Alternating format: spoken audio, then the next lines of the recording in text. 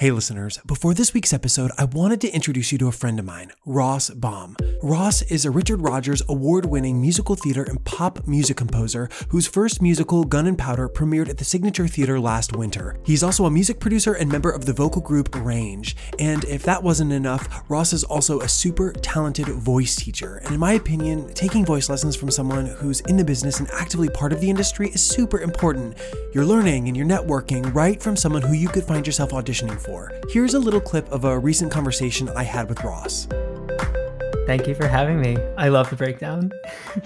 Over the years, I have worked as a performer, a musical theater composer, pop songwriter, music director, vocal arranger, music producer of a vocal group called Range, and I'm also a trained voice teacher. And so a lesson with me will typically encompass, a combination of all of those aspects as they relate to your voice. We'll typically work technique and exercise all the registers of your voice, but then we'll also talk about musicianship and interpretation and acting and even song structure and how to be expressive and accurate and soulful with your voice. And so I'm currently on faculty at Syracuse University, and I also teach privately over Zoom or in person in New York City. Everything is really tailored to the individual, and so I really just try to gain an understanding of each student as their own creative artist. What's the kind of music you're passionate about?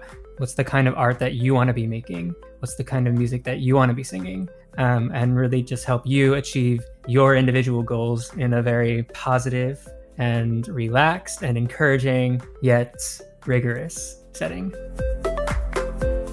Ross is offering our listeners an exclusive deal. If you mention the Breakdown podcast when booking, you get 25% off your first voice lesson. That's incredible. For more info and to sign up, visit rossbaummusic.com. All right, listeners, on to the show. I'm Robbie, and this is The Breakdown.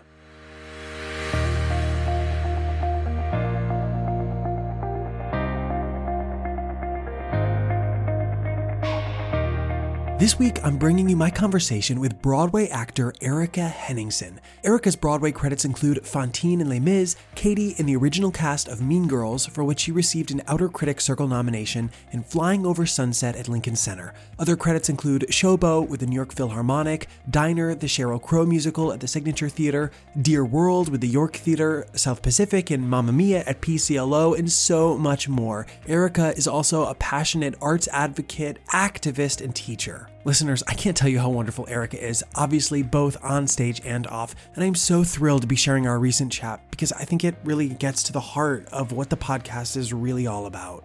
Now, success came very fast for Erika, and I wanted to know how and why. Obviously, she's super talented and she's kind and intelligent, but I wanted to know if there was something she did or something she learned. Maybe it could help the rest of us. I was floored to learn about the mindset and the realizations that Erika was having at such an early age in this business. Some of the lessons she talks about take some of us years to figure out and learn if we ever actually do figure them out. Of course, we talk all about the Mean Girls audition process, and it's really an incredible story, and unlike any audition process I've ever heard before. No audition story is the same, and this one is certainly no exception.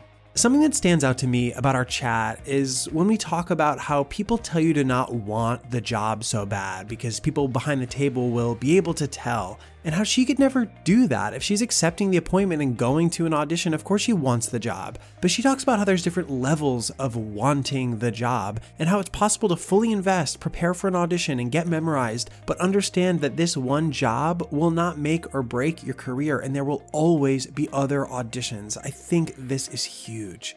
Listeners, I love chatting with actors like Erika on the podcast because I think it complements all the other episodes we have with casting directors and producers, because you can start to see the whole picture and where we fit into the business, whether you're pursuing a career on stage or behind the scenes. Remember, if you like what you hear, please take a second and rate and review us on Apple Podcasts and spread the word. Tell your friends, screenshot your favorite episode, and let us know you're listening. All right, listeners, without further ado, my conversation with the brilliant, hilarious, and incredibly kind Erika Henningsen.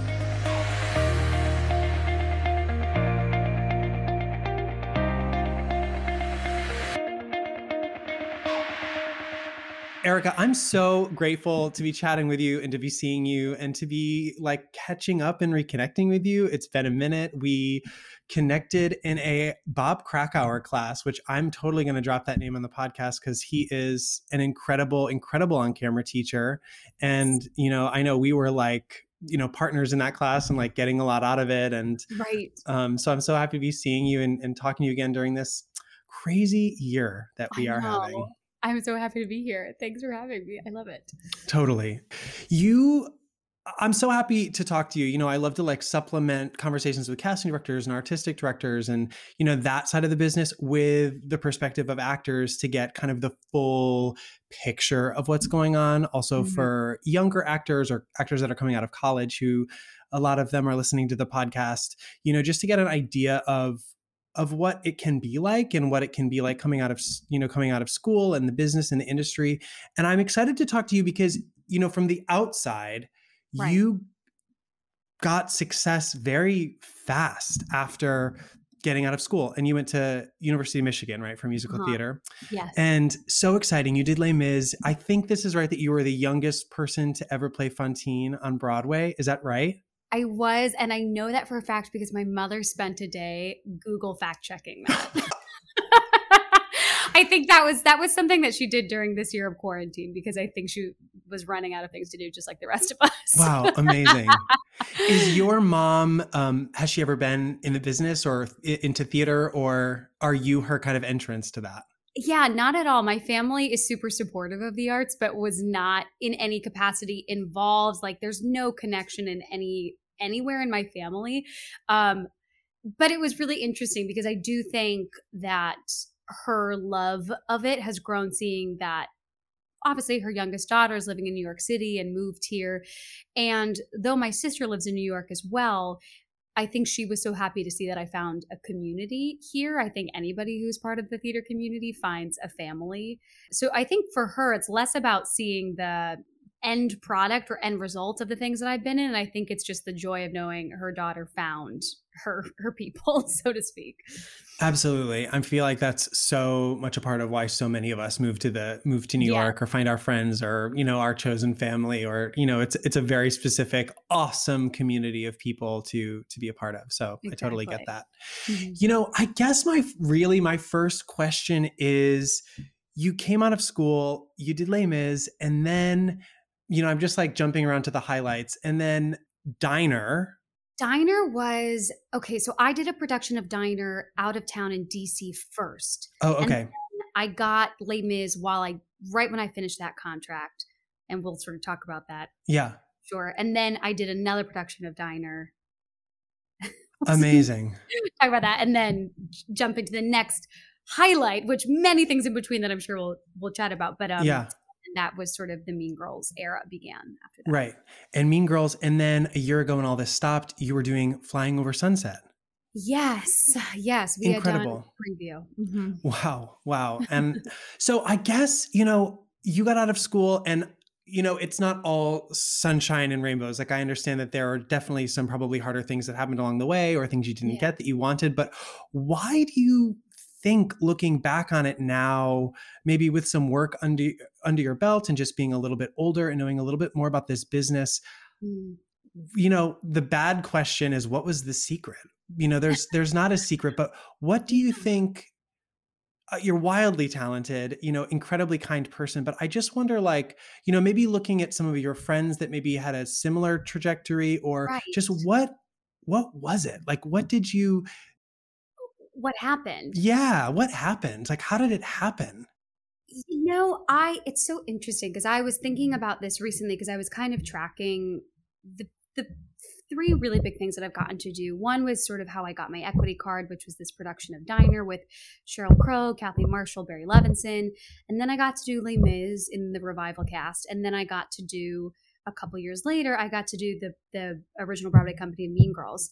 And when I actually think about all those audition experiences, I went in really feeling like I had nothing to lose because I had either already been rejected from the project, which was the case for Les Mis and Mean Girls, or I just thought, or I just thought this is such a stretch, or I can't believe I'm even just getting to be in this room, that I felt like there was no part of me that went in thinking I am the perfect person for this. All I can do, because we all know there's multiple perfect people for arts. It's just a puzzle, and maybe you're the puzzle piece for that particular permutation of it.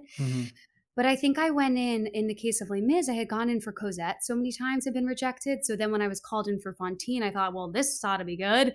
And for Mean Girls, I had gone in for The Lab and gotten to the bitter end of that audition process and was rejected from that.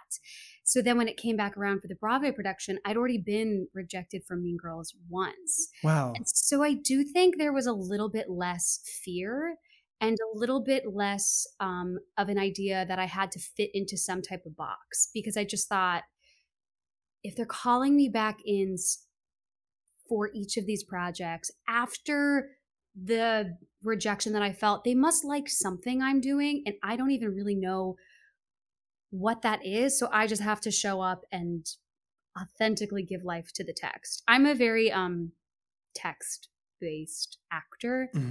I don't think I wouldn't say that's like my secret. I think that's the case for a lot of people. But I do think that as soon as I stop thinking about performing, that's usually when things start to happen in the room in a positive way.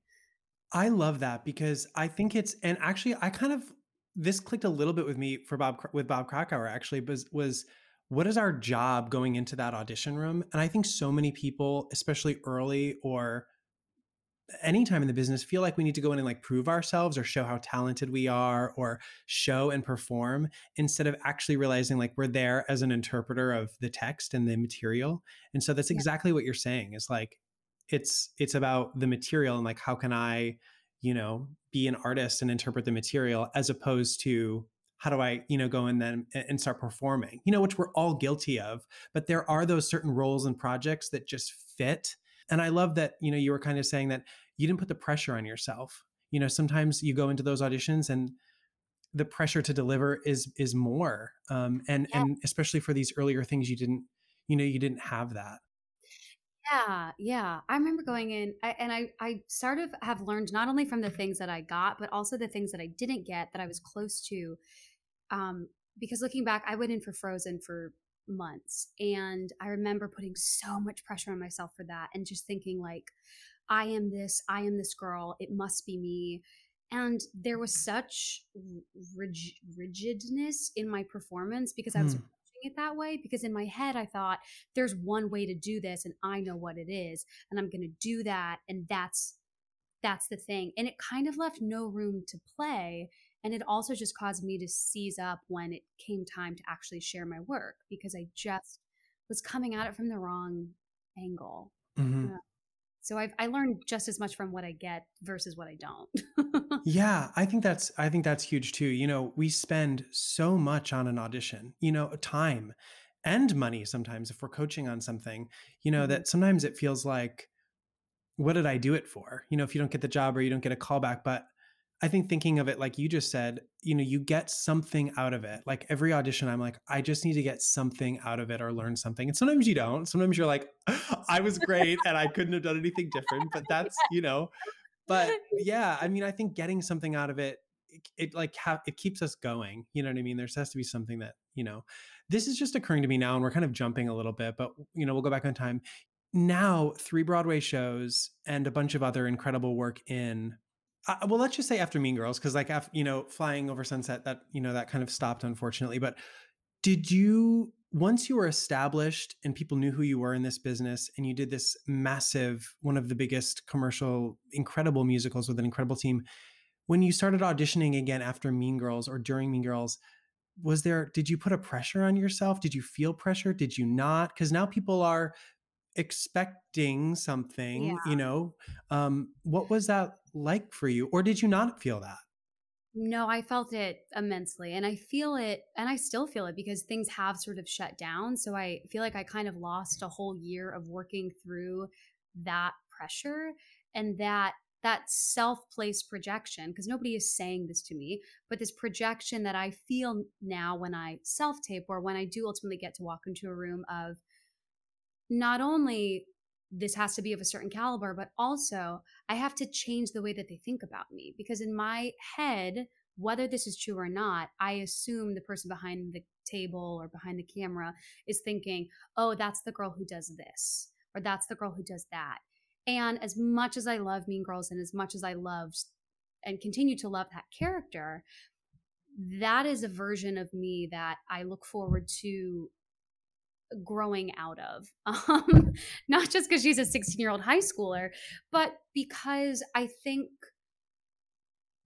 the massive commercialness of that musical asked for a certain type of performance. And my fear and what I've felt auditioning has been the idea that I worry that people will underestimate that I can do anything else. And I also underestimate and sometimes wonder if I can do anything else. And I'm trying to push myself to not just believe it, but to figure out ways to do it on my own. And there were discussions when I was leaving Mean Girls of other projects that I was maybe interested in, and having to actively decide to walk away from a project because it was a continuation of what I was already known for. Granted, it's hard because it's really easy to stay comfortable. And you want to work and get a paycheck and, all those things. Yes, exactly. So I'm really curious to see, not only because I think all of our audition skills have maybe atrophied a bit during this time, Yep.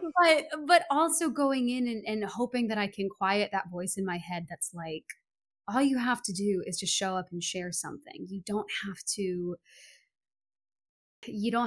like fight against what you are because you think it's this odd combo of, you still have to bring yourself to the character and you still have to bring your truth to it.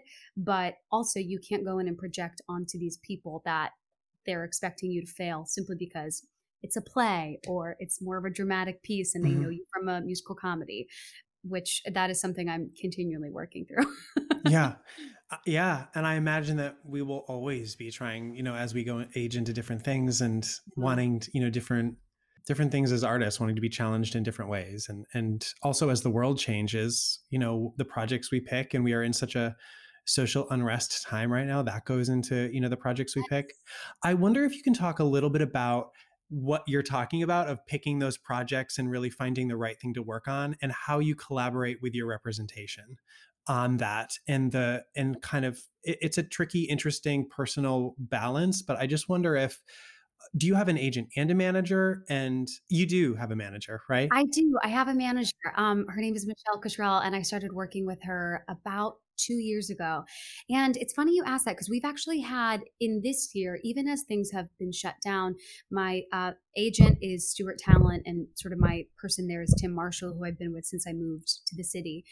And the three of us together, not only when Mean Girls closed, but also as we face maybe theater and television reopening, have started to have the conversations of what is beneficial to do as an artist, and also what are the stories that I am compelled to tell and able to tell. I think there are stories that maybe 3 years prior, I would have thought, yes, send me on in. And I think now we're approaching sort of a reckoning in our field, and I think many fields, that there are stories that are maybe somebody else's to tell. And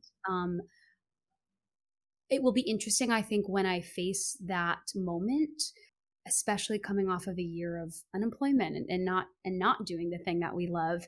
But I think it comes from a place of trusting that there is enough to go around and that this is not a sprint. And I think I realized that I have to say, when Flying Over Sunset was shut down, I think we were all devastated, but I realized in the quiet after that final first preview performance that I was really burnt out, and that in my head I had jumped from Mean Girls to Flying Over Sunset, not just because I was really excited about the project and I'm excited for people to see it, but because I thought if I don't do something right away, I will lose relevance. and I have to stay relevant, because then I will just be the girl who did that one commercial musical and no one will hear from me again. Mm-hmm.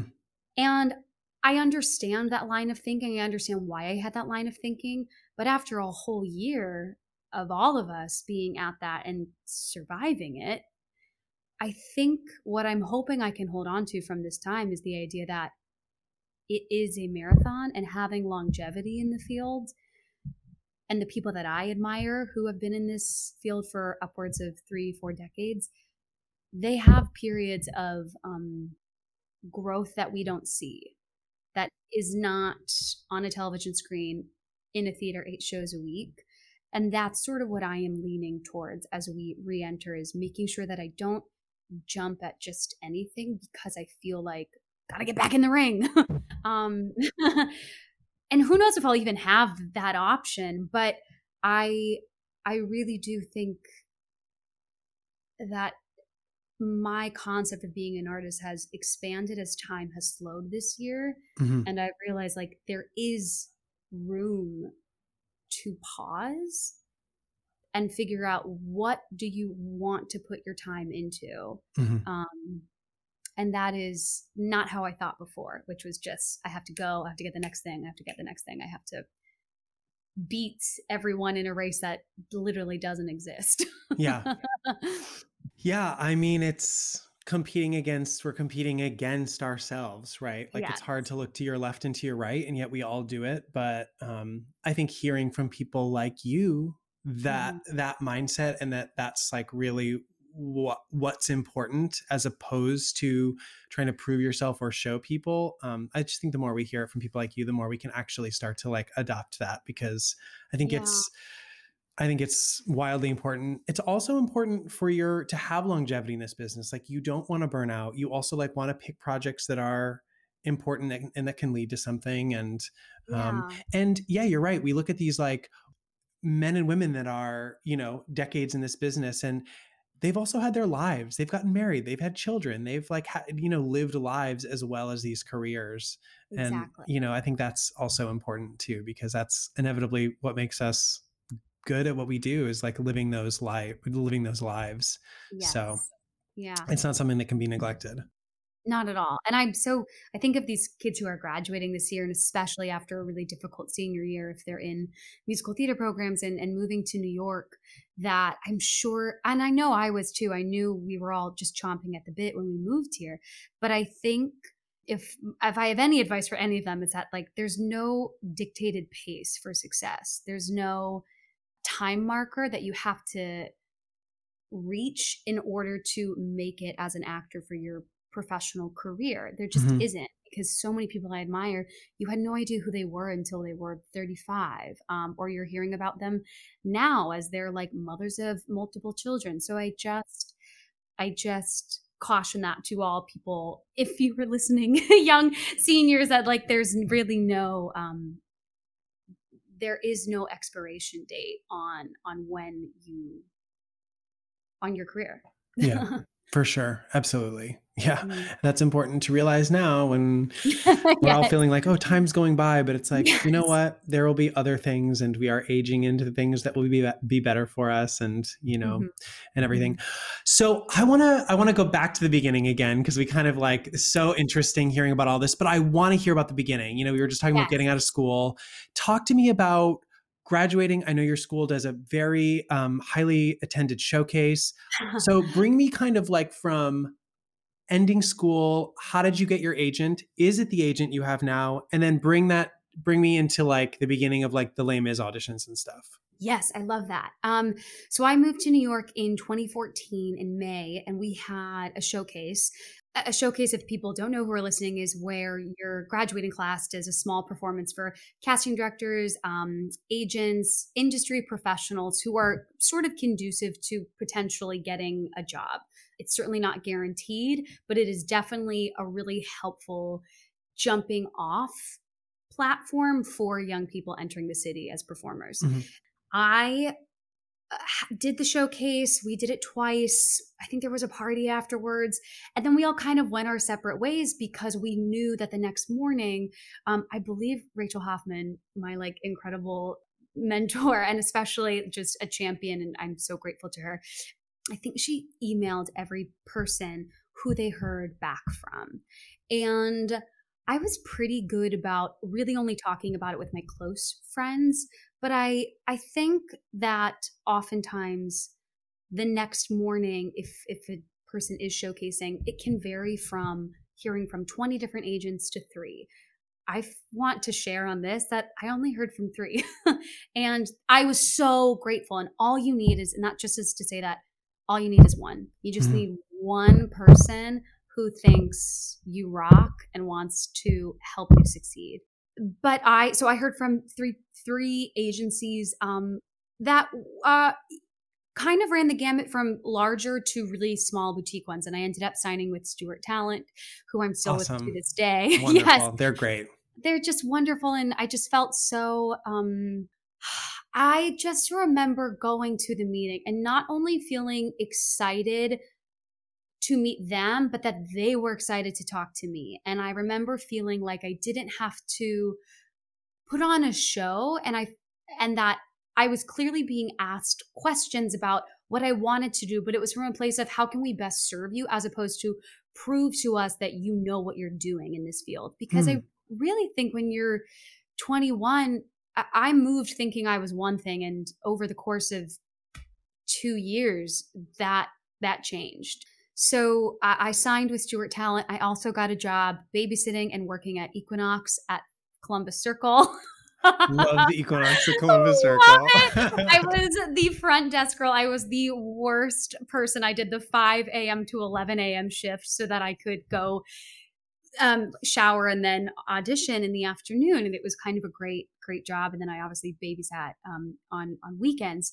And I just auditioned a ton at the beginning. I auditioned for a lot of replacements, a lot of, I think I was auditioning for to replace Glinda for a while. And at that point, I feel like my goal was not to get a job. It was just to make sure I was showing up and doing good work and making a name for myself That's huge, Erika. I mean, I wish I had that hindsight when I was 21, but it's really cool that you had that mentality. And I have to say, I think it was just a piece of advice that I got from one of my mentors, who was an alumni of Michigan, who just said, you may get a job, but at the end of the day, the goal is to just ensure that the casting directors know they can trust you so that they bring you in for when it's the right job. And that to me is the most important thing of the first year. It's not necessarily getting the thing. It's just always being well prepared, kind, having some opinion of the text. I don't think I was brave enough to really go in and be like, I'm going to give you a Glinda you've never seen before. I really wasn't brave enough to do that yet. And honestly, that has been a trajectory in my audition process, because for a long time, I was just trying to do what I had seen in performances, what I'd seen on YouTube. I remember, I have to share this because it's so embarrassing. Please. But I think people make this mistake, is that I was going in to replace Carole King, and I got myself a ticket to the show, and I turned my voice memo recording on when Jessie Mueller was giving a monologue, because I was like, okay, I just want to make sure I do it right. And I'm pretty sure I gave the most beautiful impression of a Jessie Mueller performance, Carole King, possible at my audition. And of course, heard nothing, because I learned that year that yes, I was doing good work, but I was just doing my version of somebody else's work, which we can talk about that sort of transition, figuring that out. Yeah. I mean, that's also huge. And that's also, to me, like, kind of what we started talking about, what, how did it happen so fast for you in the beginning? You were having all these amazing revelations that I think takes a lot of people a long time to figure out or to hear. And I think that's really cool that you started thinking that way in the beginning. And I'm so happy that you're sharing it with us. So hopefully other people are having those, that kind of those realizations. Because the first thing that I actually got feedback on was something that there was no archetype to follow, because it was Diner, which was a movie, and it was being turned into a musical. Nobody had done it before, or maybe there had been labs, but I hadn't seen them. And so really all I could walk in with was my interpretation of the text, not something I'd seen on YouTube, not something I'd heard on a cast recording. Mm-hmm. That's the job that got me my equity card and was sort of my first professional contract as a New York theater performer. That's a huge job to get for your first job. Yeah. You know, to be working on a new musical, like that's kind of the dream. Yes, it was the absolute dream. And it was just so, the cast was amazing. The creative team was amazing. And we got to do it in DC, which like to this day, the Signature Theater is one of my all-time favorite places to work. I just loved it there. But that was about a year and a half. I'd been in the city for about a year and a half when I got that. And a lot of that had just been spent auditioning, Mm-hmm. AKA copying the people who'd already done it on Broadway. Yeah. And working and getting good feedback, being prepared, but still not really bringing myself to anything. And Diner was the first thing that I felt like I really just brought myself to it, because I didn't know what else to bring. There wasn't an archetype that I could follow. Mm-hmm. And that was sort of, I guess that's phase one of my time in New York. And then Diner sort of started the next phase. Yeah. Amazing. So Diner finishes in DC, right? Mm-hmm. And then, okay. And then what? And then how long after does Les Mis happen? Les Mis happened. I was auditioning for Cosette while I was doing Diner. I was sending in tapes and getting For the Broadway for that production. For that production, yes, Yeah. For the Broadway production, because the year one cast was, I believe, getting ready to leave, or they were getting ready to do a recast. I'm still not quite sure. And maybe I was going in for Cosette just to have on backlog in case Cosette decided to leave. So I was auditioning for Cosette. I would get feedback. I would be asked to retape. And then the line went cold, or whatever detectives say. The trail went cold. Mm-hmm. And so I kind of put it out of my head until Diner closed and I was asked to come in for Fantine. And I really have to thank Rachel Hoffman again for this, because Rachel, if you're listening, because I called her and I said, I don't see myself as this character. I'm 22 years old. I don't do this. I feel like this is a waste of my time. I don't want to embarrass myself. And she gave me the best advice ever, which is, if they didn't think you could do it, they wouldn't be calling you in. Mm-hmm. Which I feel like every actor kind of is their worst enemy. When we walk into auditions, we think like, oh, they're doing a favor by having me here, or I'm just the 10 o'clock appointment. I feel that way sometimes when I get TV sides. I think, sure, they like saw a headshot of me and just are gonna watch my tape, but I really believe this. And I think listening to the casting directors that you've interviewed, if you have the audition, there's a reason you are there, so trust it. Mm-hmm. And so I went in for that audition, and again, I think because I knew I could not be Patti LuPone, or though we all wish we could be. No, we all wish we could be. No way and no shot in the world was I going to be any of the amazing Fantines that I had grown up listening to, just because I was so much younger in my life experience, and even just the way my voice sounded was just not them. Mm-hmm. I just went in with what I had. And that audition process was actually pretty short. I think I went in a total of 3 times. Mm-hmm. Maybe just twice. And then I found out I got it that winter. And I think there's like a photo on my Instagram in front of the Imperial in the snow. It was very poetic. Oh my gosh. So you auditioned for it like maybe 2 or 3 times. Yet that last audition, like that final callback, I imagine like there was a director or a resident director, or do you know what I mean? Like more of a team there. Yes. And when what was that last callback like? I mean, what was it? Was it like, did you leave being like, I got it. I know I got it. Or were you, No. And you know what? I have to say, anytime I walk away going like, I nailed that, those are the ones I don't get. Because I think when we think we're nailing it is when we're putting something on. And like, I have to remind myself that walking away feeling a little unsure or a little uncertain, I think means that you went to a place that you were not in control of. And I think that's where the magic happens. I think. Yeah.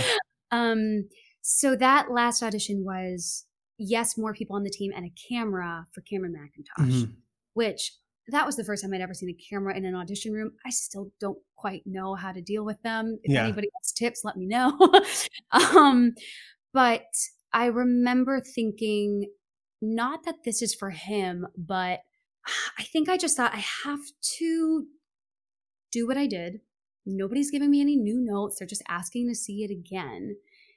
And I think because I had been called back, whatever thoughts that I had of I don't belong here or I'm too XYZ for this were gone. So I felt permission to dig into a place that I personally, as a performer, had never really felt I could occupy. And I think that's a testament, to that casting room and that casting office, Tara Rubin and everybody on that team for the revival of Les Mis, that they created that space in such a sterile audition room environment. But I remember that they kind of said, you don't have to worry about us being here. We know there's a camera. Don't worry about facing the camera. Like, can you fill the space today? Because I had kind of been doing the audition like I was in an audition room or a dance studio. And I was really being told, we need to know when we put you on that stage alone, can you tell the story to the highest drama that Les Mis calls for authentically? To me, that's like the greatest gift an actor gets to do because it's just like there's no restraints necessary. I think to me, that stuff is easier than putting a camera in front and being like, just natural. I'm like, I don't know what that is. Just be yourself. Yes. I'm like, it's so hard. They didn't teach me how to be myself in acting school. They did not. They did not. It's so true. And it really is why, like, I'm so grateful to that show. And I hope I get to do it again now, having lived a little bit more life, because it's my favorite thing about acting. It's like the extremes at all times. There's subtlety, yes, but it's always at like the highest stakes. And I loved it. And I felt like perhaps the fearlessness and the kindness that the room created and the support of that, like I've gone into rooms where I've wanted to make a big choice and kind of held back because I thought like, this feels not the place for that, feels too much. I never felt that with the Les Mis team. And especially on that day, I think I thought there's nothing to lose here. So I love that. I love hearing, that story. And I agree. I love Tara Rubin's office. It's incredible. And I know exactly what you mean about like not feeling safe in a space to kind of do a big choice or make something big. And I just am so happy that room allowed you to do your work and bring yourself to it. And very cool. So cool. Yeah. So you're on Broadway playing this iconic character, this leading part. We don't have to go super into this, but how does that even change what you're auditioning for? Do you know, like you have a job ostensibly for 9 months or however long it was going to be. So, you're not auditioning for anything else, you're having this career high. Did that change anything about auditions? And I guess segue that into like, how did Mean Girls start? And I know that was like a little bit of a longer process. Yeah. I think what happened was, obviously for those 6 months, I wasn't auditioning for a ton just because of contractual things, like for the first part of my contract. And, I really can't remember how I showed up differently in the room. I think I maybe just felt a little bit more confident. But is that, sorry to interrupt you, is that when we met? Were you doing Les Mis when we took that Bob Krakauer class? Yes, I think so. I was either doing it or I had just finished it. Okay. Cool. Gosh, and Bob Krakauer's class just made me realize no matter where you are in your professional career, there's still so much you just don't know that you still have to learn. Mm-hmm. Because Yeah. I remember, well, we could talk about this, but what happened audition wise after Les Mis was that there were certain things, just because I had really been so lucky to get to play a lead on Broadway, and a lot of times people go through a standby track or an understudy track, and then that happens. Mm-hmm. I was really, really fortunate that I went straight to replacing for the incredible Casey Levy, also a role model. And Totally. so I think that's sort of what changed, that I was now going in for either original works or to replace in other things, as opposed to before I had been going in for standbys and understudies, and was very happy to do it. That's like some of the hardest tracks to fill in our career. Mm-hmm. But I think that's what changed the most. And partially because of that, for 2.5 years or so, I really was only doing, I had some concert stuff in New York and some regional gigs at Pittsburgh Pacific Light Opera, which I love. And I was waiting for the next big thing and got close to a couple things that I really, really wanted and didn't get those. I think over the course of 4 months, there was like 6 really big rejections, one after the other. But you know what? Like, and I'm sure you can see this now and with your friends. Yes. You know, maybe especially from school. I'm super close with my friends from Syracuse, and several of them from my class. I'm just like wildly proud of them and have done so well and everything. But I watched them, and it's exactly what you're saying. Like, I watched them get almost. They almost got these jobs. And then I was literally like, it's going to be 2 seconds. And before I knew it, they were calling me crying because they like landed this huge thing. And it's hard to see in yourself. It's so easy to see in your friends, you know, and be like, it's right around the corner. But for you, like, when it's like rejection after rejection, you're like, you know, what am I doing wrong? It's something about me. You know, Me. I remember like reaching out to a casting director and being like, I trust you. I come in for you a lot. I'm getting to the end of so much and I'm not getting anything. Like, what's can you give me any feedback?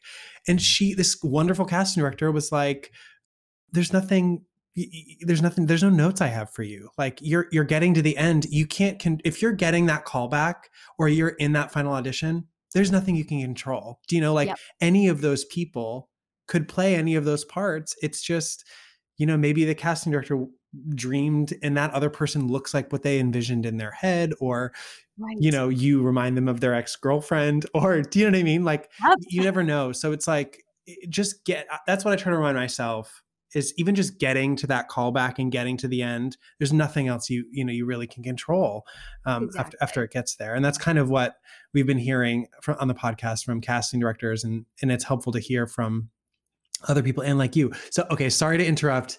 Makes sense that you had some of these rejections before obviously something big came down the road.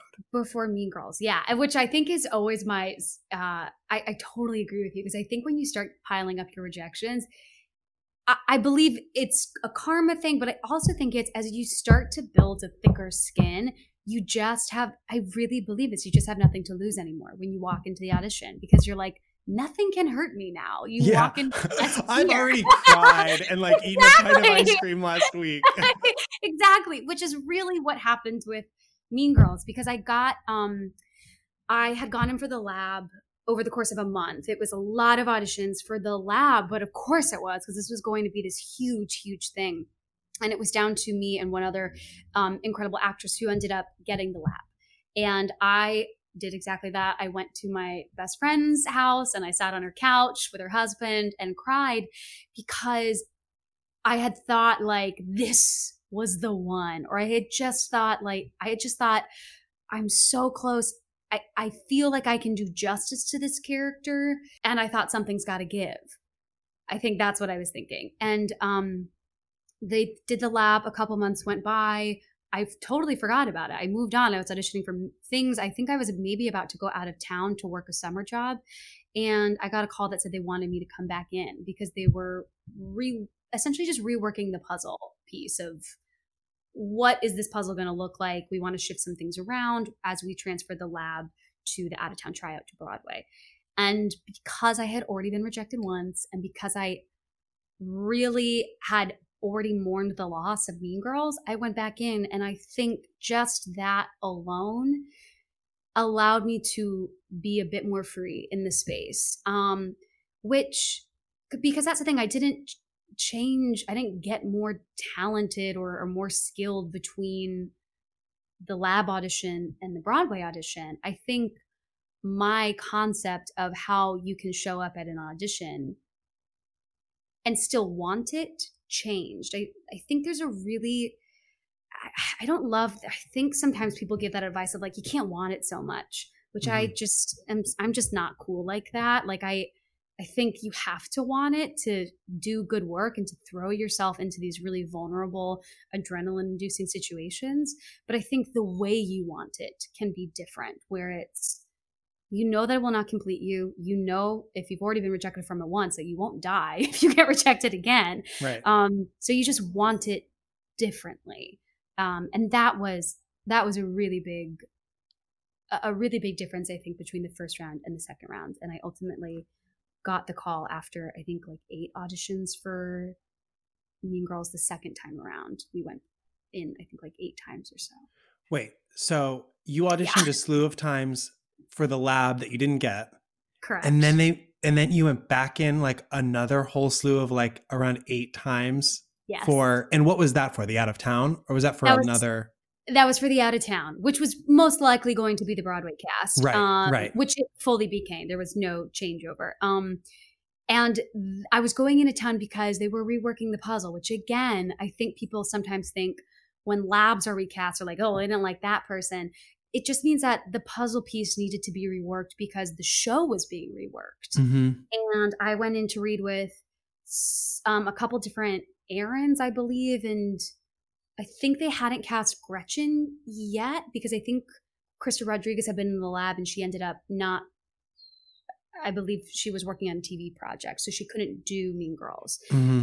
And that changes everything. One person changes so much. Mm-hmm. So I went back in, I think, 8 times. And the last time was at 10 a.m. on a Friday, which I know doesn't sound that early, but it's very early. No, that's any audition before noon, I know is going to take like a special mindset. A special mindset. And I was like, why are they doing this to me 10 a.m. on a Friday? Nobody else was there. It was just, hi, Lennox. It was just, it's my dog. It was just Casey Nicola and Casey Hushin, I believe the associate director. And we sang Bossed Up and Wildlife, which were the audition songs at the time, once. And that was it. And they're like, great, thanks so much, Erika. Nobody else was in the waiting room. I just thought, what was that? Wow. Did they just want to make sure? I still to this day have to ask them what was up with that final 10 a.m. audition call.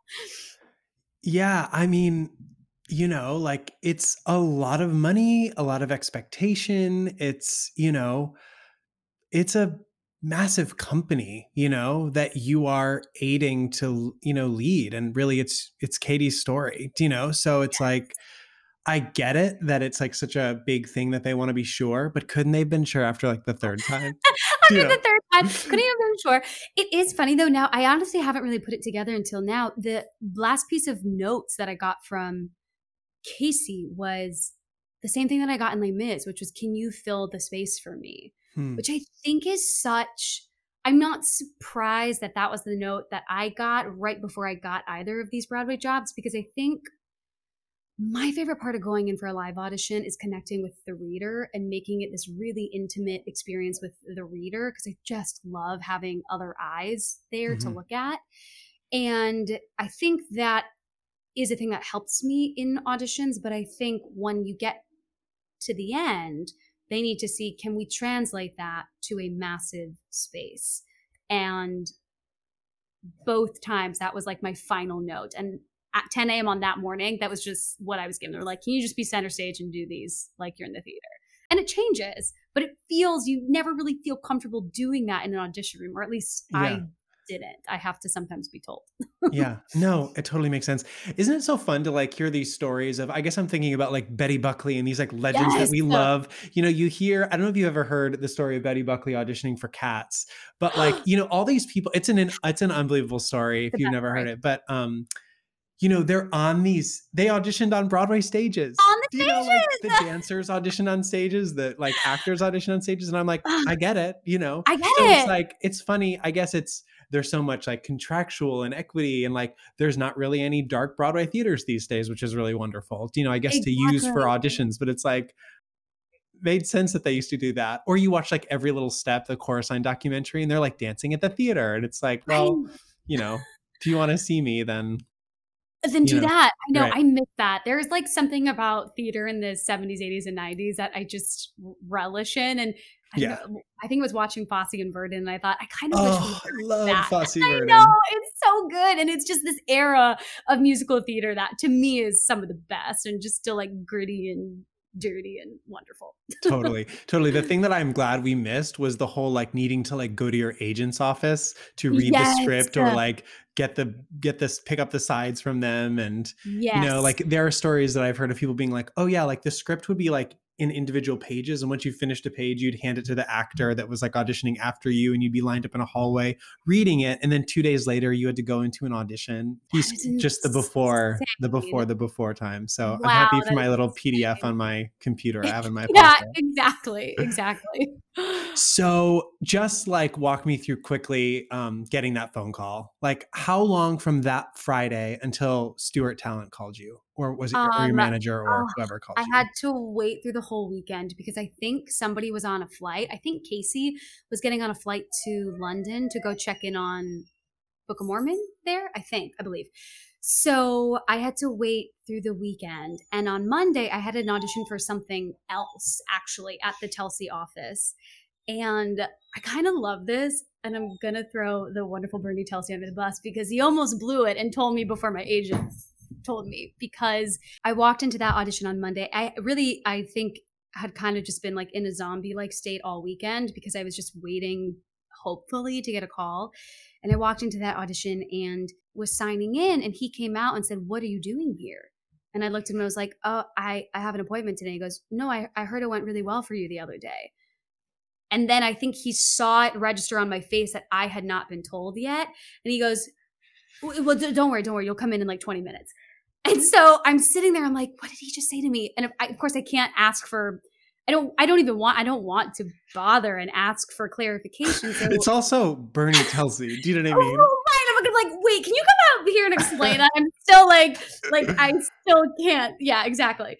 I'm confident at this point, but not confident enough to do that.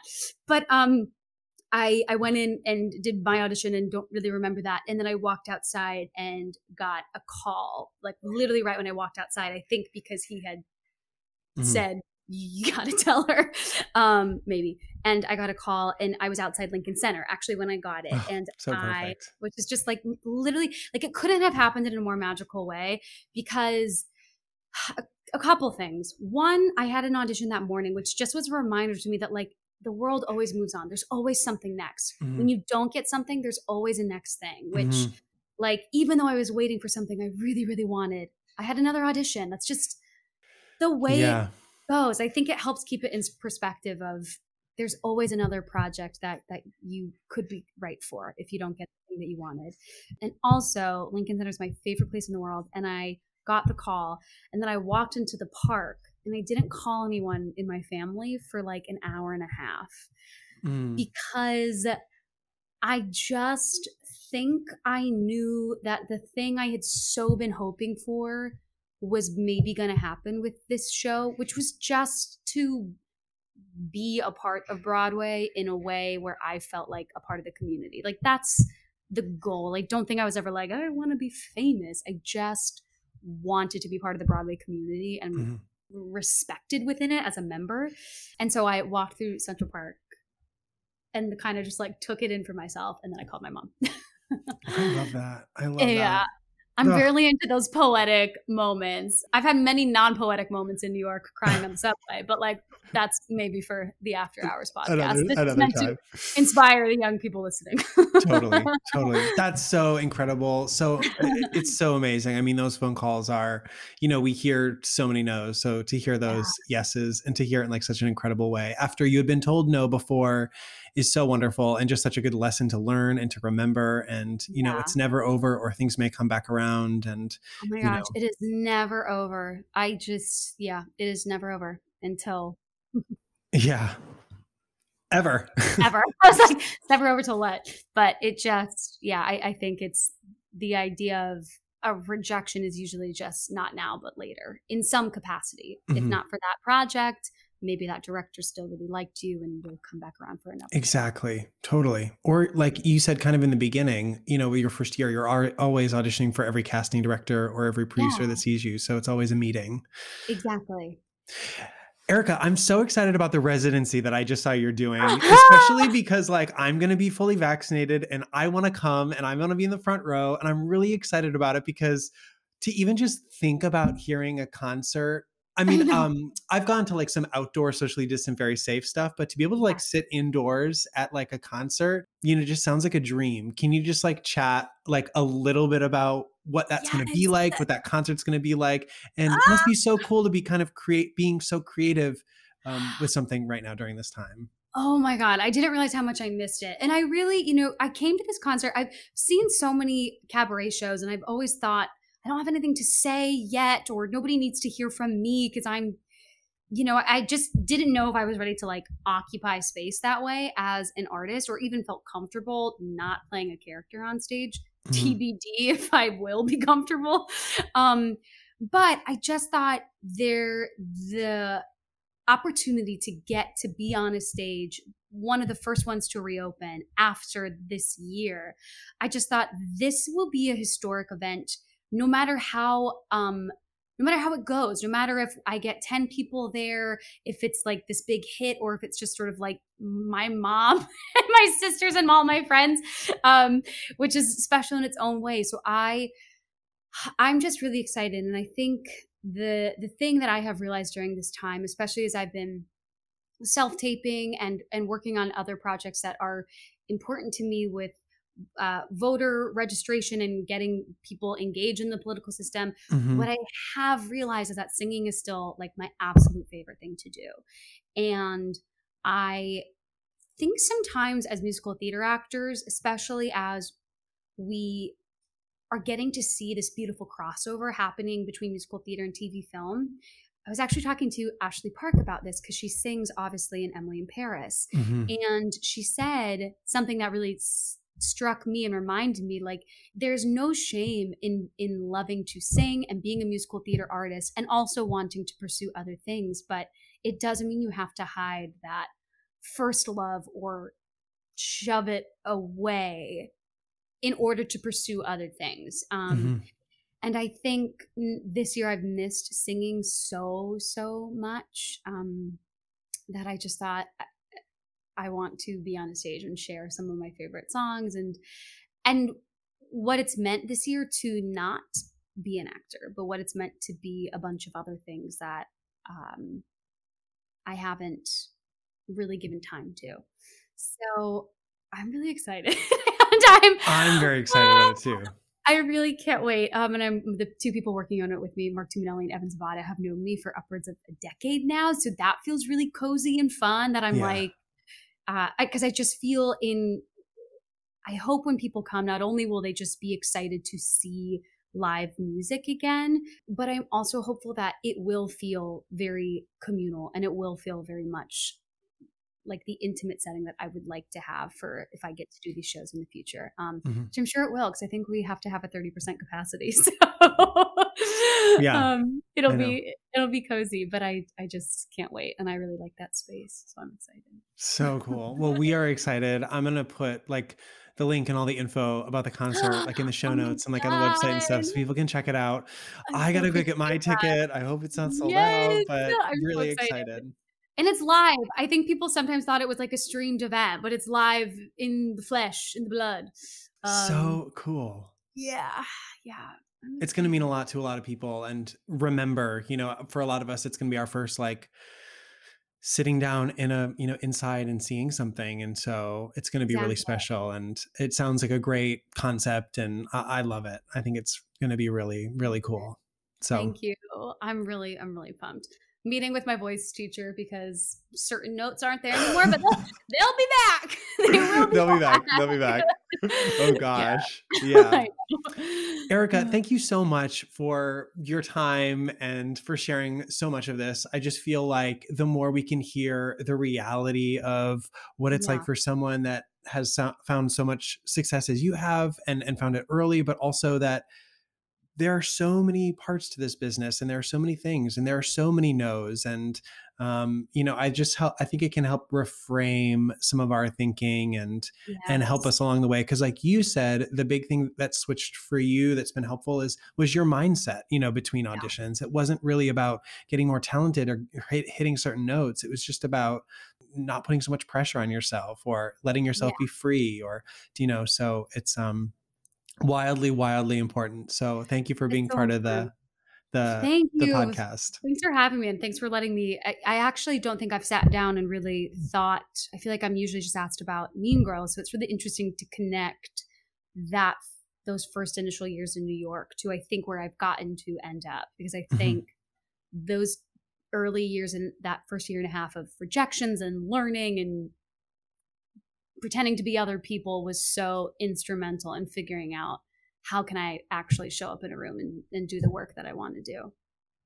That thing with your voice memo note that you did during Beautiful, I've done that before for sure. How wild is it that there are actors that took out their voice memo note during Mean Girls to voice memo you? God. I bet it's happened. And of course, like I'm not talking for bootleg purposes. I'm talking for like, I'm going in for Katie in the tour and like, I need to be Erika Henningsen, and it's like, no one else can be you, but you, so it's funny to think about it on the other side. Yeah. And it truly is. Sometimes I think it is a thing you just have to work through, because having been those actors, you and I, bringing out our voice memo, and then you just find out at a certain point, like, we don't need another Jessie, though. I mean, I would personally love that.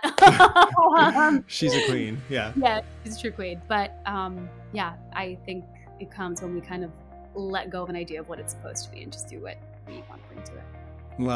Love it. Inspiration, goals. Thank you, Erika. Thank you so much. It was so good to see you.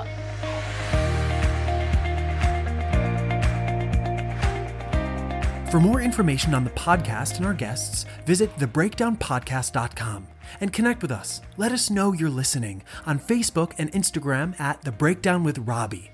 And again, if you like what you heard, help spread the word and make sure to subscribe, rate, and review on Apple Podcasts or wherever you're listening to this. Thank you so much for listening, and stay tuned for another episode of The Breakdown.